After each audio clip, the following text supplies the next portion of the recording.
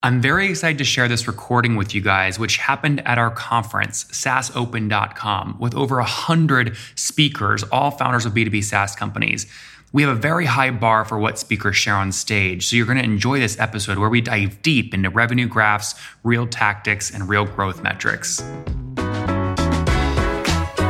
You are listening to Conversations with Nathan Latka, where I sit down and interview the top SaaS founders, like Eric Wan from Zoom.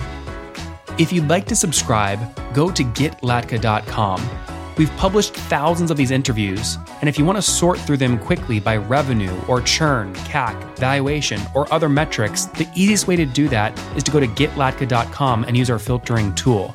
It's like a big Excel sheet for all of these podcast interviews.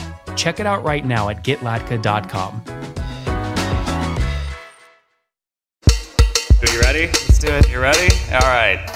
So guys, I have a confession to make. Some of you guys don't know this, but the reason Sav and I got close, I don't remember what our first engagement was, but I do remember when FounderPath was growing, we were getting all kinds of inbound from VCs. And in typical Latka form, I said, oh, I don't want your money, but can I buy any of your companies? Because none of them were thinking very creatively about capital. And what's interesting about Savneet is, first off, 37 years old today, right? 38. 38, and a happy birthday. Must have been recent, no? Not too recent. Not too recent, okay. But still, 38 years old. He was a partner at a company called CoVenture, which was, how would you describe CoVenture? Oh, a labor of love.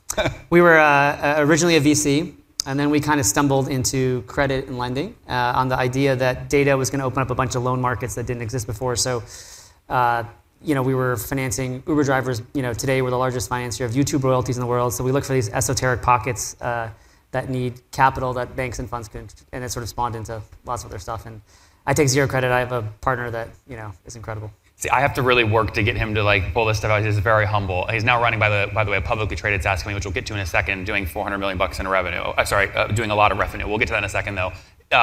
The YouTube royalty company is referring, if you guys want to look it up on your computers just to see how fast they're growing, it's called spotter.la, yep. SPOTTR.LA. So the reason I say that is there's a lot of folks that are doing SaaS plus fintech, like Brad is some others, and Spotter's a really interesting example where they could go the other way from sort of financing into software for YouTube creators. But name some other companies that CoVenture has backed. You can name any of them. Clearbank, Spotter, Three Colts is an amazing roll-up of sort of Amazon and Shopify enablers. TapTap, it's a long list, and we've gotten very, very lucky. Kind of right place, right time. The sort of intersection between recurring revenue, lending, and people that actually understood credit was very small, and so we were able to kind of figure it out along the way. Well, and you've pivoted fairly quickly from going, we want to be the VC firm to, we really like debt much more. What was the turning point there? So CoVenture was originally founded by my partner, Ali, who kind of figured out this sort of, he wanted to be a VC. He's got an amazing story. His senior year of college, he started a $350,000 venture capital fund. And he's like, can you be my mentor? And I said, no. But I was like, who are your investors? And it was like, a bunch of the board of trustees at Cornell. And I was like, well, this guy's got a sales talent. That's pretty amazing. And I hated his investing. I always joke, I thought he was a terrible investor and I hated all the deals. But then he started sending me these lending businesses. And I was a very lucky early investor in some of the first wave of online lending. And I kept saying to my friends, the problem with fintech is that it's just taking all the stuff we do now and putting a consumer acquisition engine on it. You get a loan from Lending Club. It's like the same loan, just someone else is funding it, or I get it online, or I buy an insurance product on my phone. I said, what would be really cool is if we could use all this data to create new products. So as an example, if you want to get life insurance and you have diabetes, it's terrible. It's a terrible experience. But most people can survive with diabetes provided. And so put a Fitbit on me and let's use this data set to lend to a market that couldn't get it before, or give insurance. And so he started, he's an amazing entrepreneur. He started sending me all these companies, and I was like, what's fascinating is these are going to be niche companies, maybe not VC companies, but the debt is really fascinating because it's just small enough where the big hedge funds are going to come in at single digits, and it's too new for banks to come in. Maybe we can be the debt guy. And so it was we were both entrepreneurs. I never invested in credit, never really didn't really know anything, and so we kind of stumbled into it, and that's kind of how it picked up. And then fast forward. A few years later, we were $2 billion of assets, and we're kind of like, well, maybe we should probably just do that. That's wild. So CoVenture is $2 billion in AUM at this point. Is that funded warehouse facility, or is that committed capital? It's all committed capital. All committed. Most of it deployed now. And then we've got a few $100 million of venture capital as well. Yeah. The reason I said, Sav, please come down from, you're like in the middle of New York at some point. I said, please come down and speak. We'll get to that part of the story in a second, because he touches so many parts of the ecosystem that we play in. So that's sort of your VC quickly moving into debt. Now, where did the story pick up? The foreshadowing here is in 2019, he was recruited to become the CEO of publicly traded SaaS company, PAR Technologies. Now, now that you guys know it and you see the logo, the next time you go check out somewhere and you see the PAR thing, you'll go, oh, this is the guy, that's the guy, right? So it competes with Toast and some of the other folks like that, right? So yeah, it wasn't by intelligent design. So I kind of was running co-venture with a partner, and I started getting some of these board seats, and it's a long story. I joined the board of PAR. It was, again, didn't make a ton of sense. It was a small company, but it happened to have been 90 minutes from my hometown, and I was like, well, I'll get to see my dad more. That would be fun. And I originally said no because it was kind of a messy situation. It was a hardware company, had a tiny SaaS business. But anyways, I ended up joining the board. And primarily because I kind of fell in love with the founder who was in... Wait, sorry, can you give context? When you joined, how much hardware sales were they doing? Oh, so the business, I think, was 100 million of revenue, but only 5 million of software revenue. So it was really a hardware and services business that was growing, trying to become a software business. And so I joined the board, and within 2 months-ish, it was very clear the company was challenged. So it had this software product, which was point-of-sale software for enterprise restaurants. So you go to Sweetgreen, you go to Arby's, Five Guys, you'd see this product. And that business was growing really fast, 50, 75% a year. And so that was the idea, which is like, oh, you're a SaaS guy, join our board, you'll teach us how to do SaaS, and we'll figure it out. And so I was like, okay, that sounds easy. But I got there, and within a few weeks, we had 2 activist hedge funds come in, demand to sell the company, say a lot of nasty stuff. You can still Google it; it's pretty nasty. We had a bunch of financial proprietaries, so we were under investigation by the SEC, the DOJ.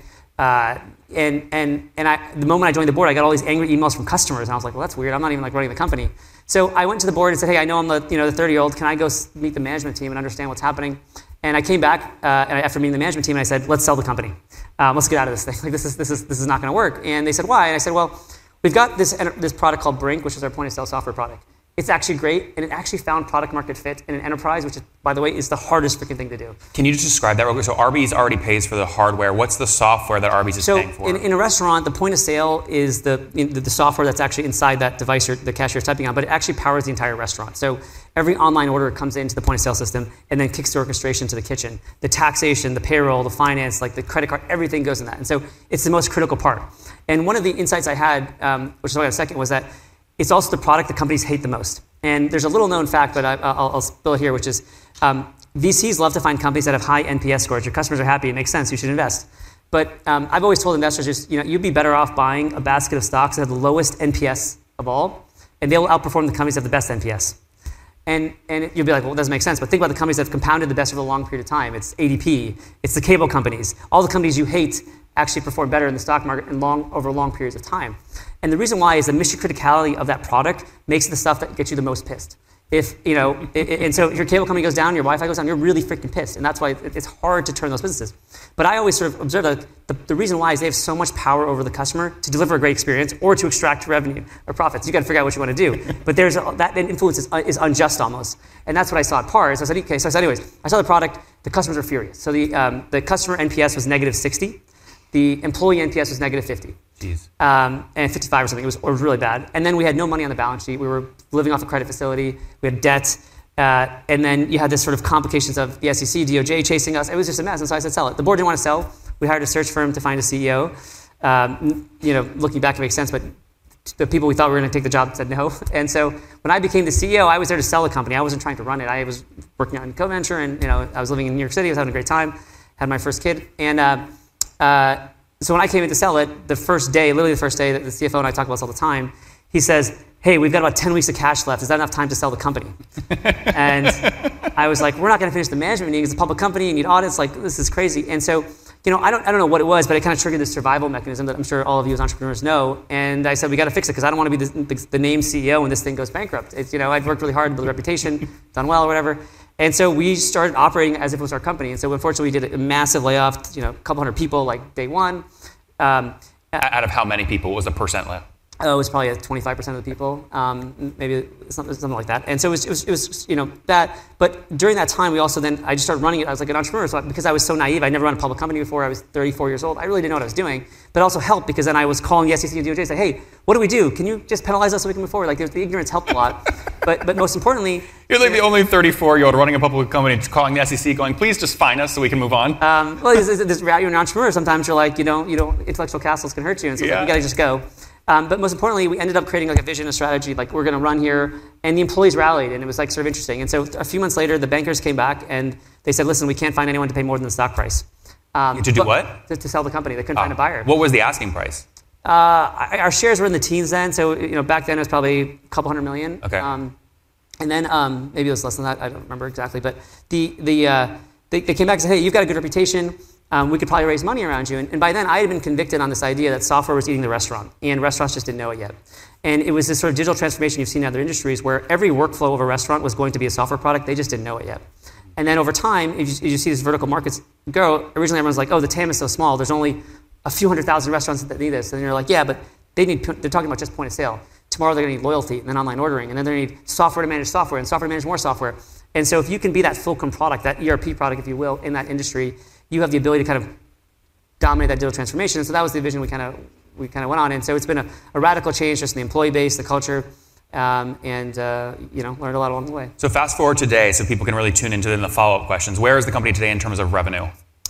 So our total revenues are, I think 350, 400, something like that. And our SaaS revenues, are 115-ish. So we've grown pretty fast. That's incredible. So basically, again, the story gets lost because it's inside of this publicly traded company. But you go from like $5 million of SaaS revenue in 2019 to $100 million plus in SaaS revenue, 3 years later. That would be one of the fastest growing SaaS companies out there today if it was a private sort of company. So I guess, that's sort of the storyline today. I guess the question I have for you is, if this was private, it's probably easier to run because you have way more flexibility. You had an $86 share price back in February of 2021. It's now $38. You're obviously bullish on the vision, but the stock says something. Otherwise, how do you get the team and stay focused? So I think it's all about thinking for the long run. And so, when SaaS stocks were going crazy in 2021, I went to our board and said, we got to monetize the hell out of this. We were trading at 30 times revenue. Like at $86 a share, I was like, there's no company that deserves to be trading at 30 times revenue for a long period of time. And so we went out and did a $500 million acquisition. And I was like, it doesn't matter if we're buying them at 15 times. We're trading at 30. It doesn't really matter. How much was the stock? How much was that deal with stock? The majority of it. So that's what you were using? Yeah. So we were, I think, we thought ourselves as capital allocators to a degree, and so we wanted to sell. And so in 2021, we spent $500 million on a company. We refinanced all of our converts at super low rates, like we were paying like 1.5%. From what? For 6-year debt. What'd you get it down from? 4.5. I mean, it was pretty meaningful. We took on equity, and so during that time though, it was tough because the shareholders were screaming, "Why are you selling shares? Why are you refinancing? You're diluting us. You're diluting us." And I'd be like, I'd be like, because the stock's trading at 25 times revenue, it doesn't make any sense. And looking back, it's the smartest thing we did because now we're in a recession and SaaS stocks have gone back to the median. They're still, on a relative basis, SaaS stocks are still expensive relative to the average business. And we are armed with tons of liquidity to do more M&A or invest in our products. And so the advantage of being public is you can do that. And the private market's actually really hard to do that, right? And so people always say, is it fun running a public company? I'm like, there are great benefits to it. It is extremely distracting. Use 25% of your time at least is on stuff that you wouldn't have to do if you were private. At least 25%, sometimes more. But conversely, you can use that stock to do M&A. You can, we sell this. It's almost like if I was a private company and we're getting a $2 billion valuation, I'd be like, how do I sell? And so here it gives you some tools to do some creative stuff. What are a couple? And then I'm going to go over to your guys' questions. What are a couple other examples of things you can do as a publicly traded SaaS company that private folks can't do? So I think there's like 3 categories. So one is on the financing side. You can do public converts that are, saying, hey, let me borrow money at 2% for 6 years, and you can convert into my equity at a 30% premium to now. So it's a super cheap cost of financing. If you can get debt also at a cheaper rate, just because you're public, they can sort of secure it against your shares. So there's ways to get just cheap financing. Is like one thing that I think is underappreciated about being public. The second one is M&A. I mean, the ability to use your stock for M&A is powerful. And we've done it over and over again, and it's been a massively, tool of IRR for us. And the third is employees. Your ability to sort of incentivize your employees in a liquid, whether it's RSUs or options, is helpful because it means something, And so that I think those are the 3 things I always say that are really helpful. And the downside is the compliance, the like notoriety is not that fun. You got to tell your competitors every quarter what you're doing, which sucks. Yep. That stuff sucks. Before I go over to questions, again, many of you guys in the room that have taken money from FounderPath, by nature, it sort of is flowing from Sav through FounderPath to you. So you've seen so much. I mean, I don't think there's anyone in the world that has seen as many warehouse facilities, debt facilities, thinks as creatively as you do about capital. Why'd you invest in FounderPath? I always say that. You can say the good end. No. There are bets that are on a market. There are bets on a business. There are bets on a jockey. I think FounderPath was a bit more of a jockey. I'd say this if you weren't here in the sense of like, I didn't really know Nathan, but like I liked hustlers and I knew the category really well. And so, I was like, sure, it seems like a good angel check. But stepping back for a second, the entire financial infrastructure isn't built for the modern economy. And it's not, if you think about it, it's actually logical because these businesses were built with regulatory moats. Banks have, can survive because they're protected by regulation. And as a result, they can't do all the stuff that helps all the modern economy. I always said, I could underwrite a restaurant better than a bank. I don't need your tax returns. Just put a sensor in your restaurant and I'll track the traffic and be able to lend you better than any bank could. And a bank can't do that. And in a similar sense, they can't lend to a website. They can't lend to a SaaS business. And so categorically, I just would have invested in any company, but you happen to be a great CEO. So I was like, okay, that seems easy. I'll write an angel check and see what happens. That was really it. It wasn't that complicated. And then there is this arb where, as you have scale in a lending business, your costs get better and better and better. Instead of economy of scale, I sort of bet that you could do it. And obviously I had a lot of relationships that probably were useful. Yep. All right, let's go to your guys' questions on PAR Technology and for Sav. Any questions for Sav? Ruben, you got one? He's just blown away. He's like, oh, how do I take GMAG public as fast as possible? Any questions? Brad, you got one? Yeah, so last years we've had no yield curve at all, right? Interest rates have been more or less zero. How does this change your business on the lending side? So I would say I don't run the lending business. I haven't run it in a few years, so I'm totally out of it. But I would suggest that it's probably the most exciting time if you're in a lending business because there's distress and people in lending love distress, but there's also less competition. And so you can actually invest in the deals you want instead of feeling like you missed out. And so I guess I haven't, again, run a lending fund in a number of years now, but that would be my perspective is that it's exciting, I think, if you run a good business. Co-venture is exactly what you and I were just brainstorming about. Like the closest thing to what you were asking me about is probably co-venture and Ali. It basically was saying is exactly what you were saying. It's like too small for like a Goldman or to come in, right? But also has scale where it's not like a small check. Sure. That's sort of where you guys are playing. So, okay. Any other? I'm curious. Yeah, Rajesh, go ahead. So, Sab, would it have been easier for you to do the transformation had you probably taken the company private when the stock price fell quite dramatically? So to repeat the question, would it have been easier to do the transformation if Saab took the company private first and then did all the changes? So I thought about that a lot, and I actually think the answer would be no, and I'll tell you why. The operational changes were extreme. We replaced almost the entire management team. We shipped a bunch of jobs offshore, did a lot of crazy stuff. But the capital markets allowed us to finance it in a really aggressive way that would be very hard privately. To give you an example, the market cap of the company when we took over was a couple $100 million. Our first financing was $80 million. That's very hard to do privately in a convert. And so that allowed us to make these huge, the product we took over, I mentioned that the customer NPS was negative 60 because there was a stability issue. We were a software company that had 40 versions. So it's like we were cloud, but we weren't really cloud. Our gross margins on the SaaS was 40% because we had DevOps costs had gone out of control because you have 40 versions. It's hard to deploy, all that stuff. And so we need to do a massive rebuild of the product. It would have been easier to do the operational work privately, but to finance it, I don't know how we would have. I think so yes and no. And then later, I think a lot of our success was sort of buying these businesses, integrating them quickly, so there's give and takes. Like net, it would have been easier to, instead of convincing a board to do a deal, just to get a deal done if you had a private partner. But I think that the markets allowed us to finance cost effectively, which ended up being a big driver of the underlying return. Yeah, one last one. Take it back here. So the biggest change in the transformation, what was the corporate culture? Was it? It's hard to For sure. Yeah. Yeah. Just repeat the question. I think you're asking is the biggest transformation culture, or was it culture? And of course, I think everyone would tell you that's always the biggest lever for us. It was a big thing, right? Because you're kind of walking into a 55-year-old manufacturing company, if you will, almost that was trying to be tech and amazingly nice, kind people.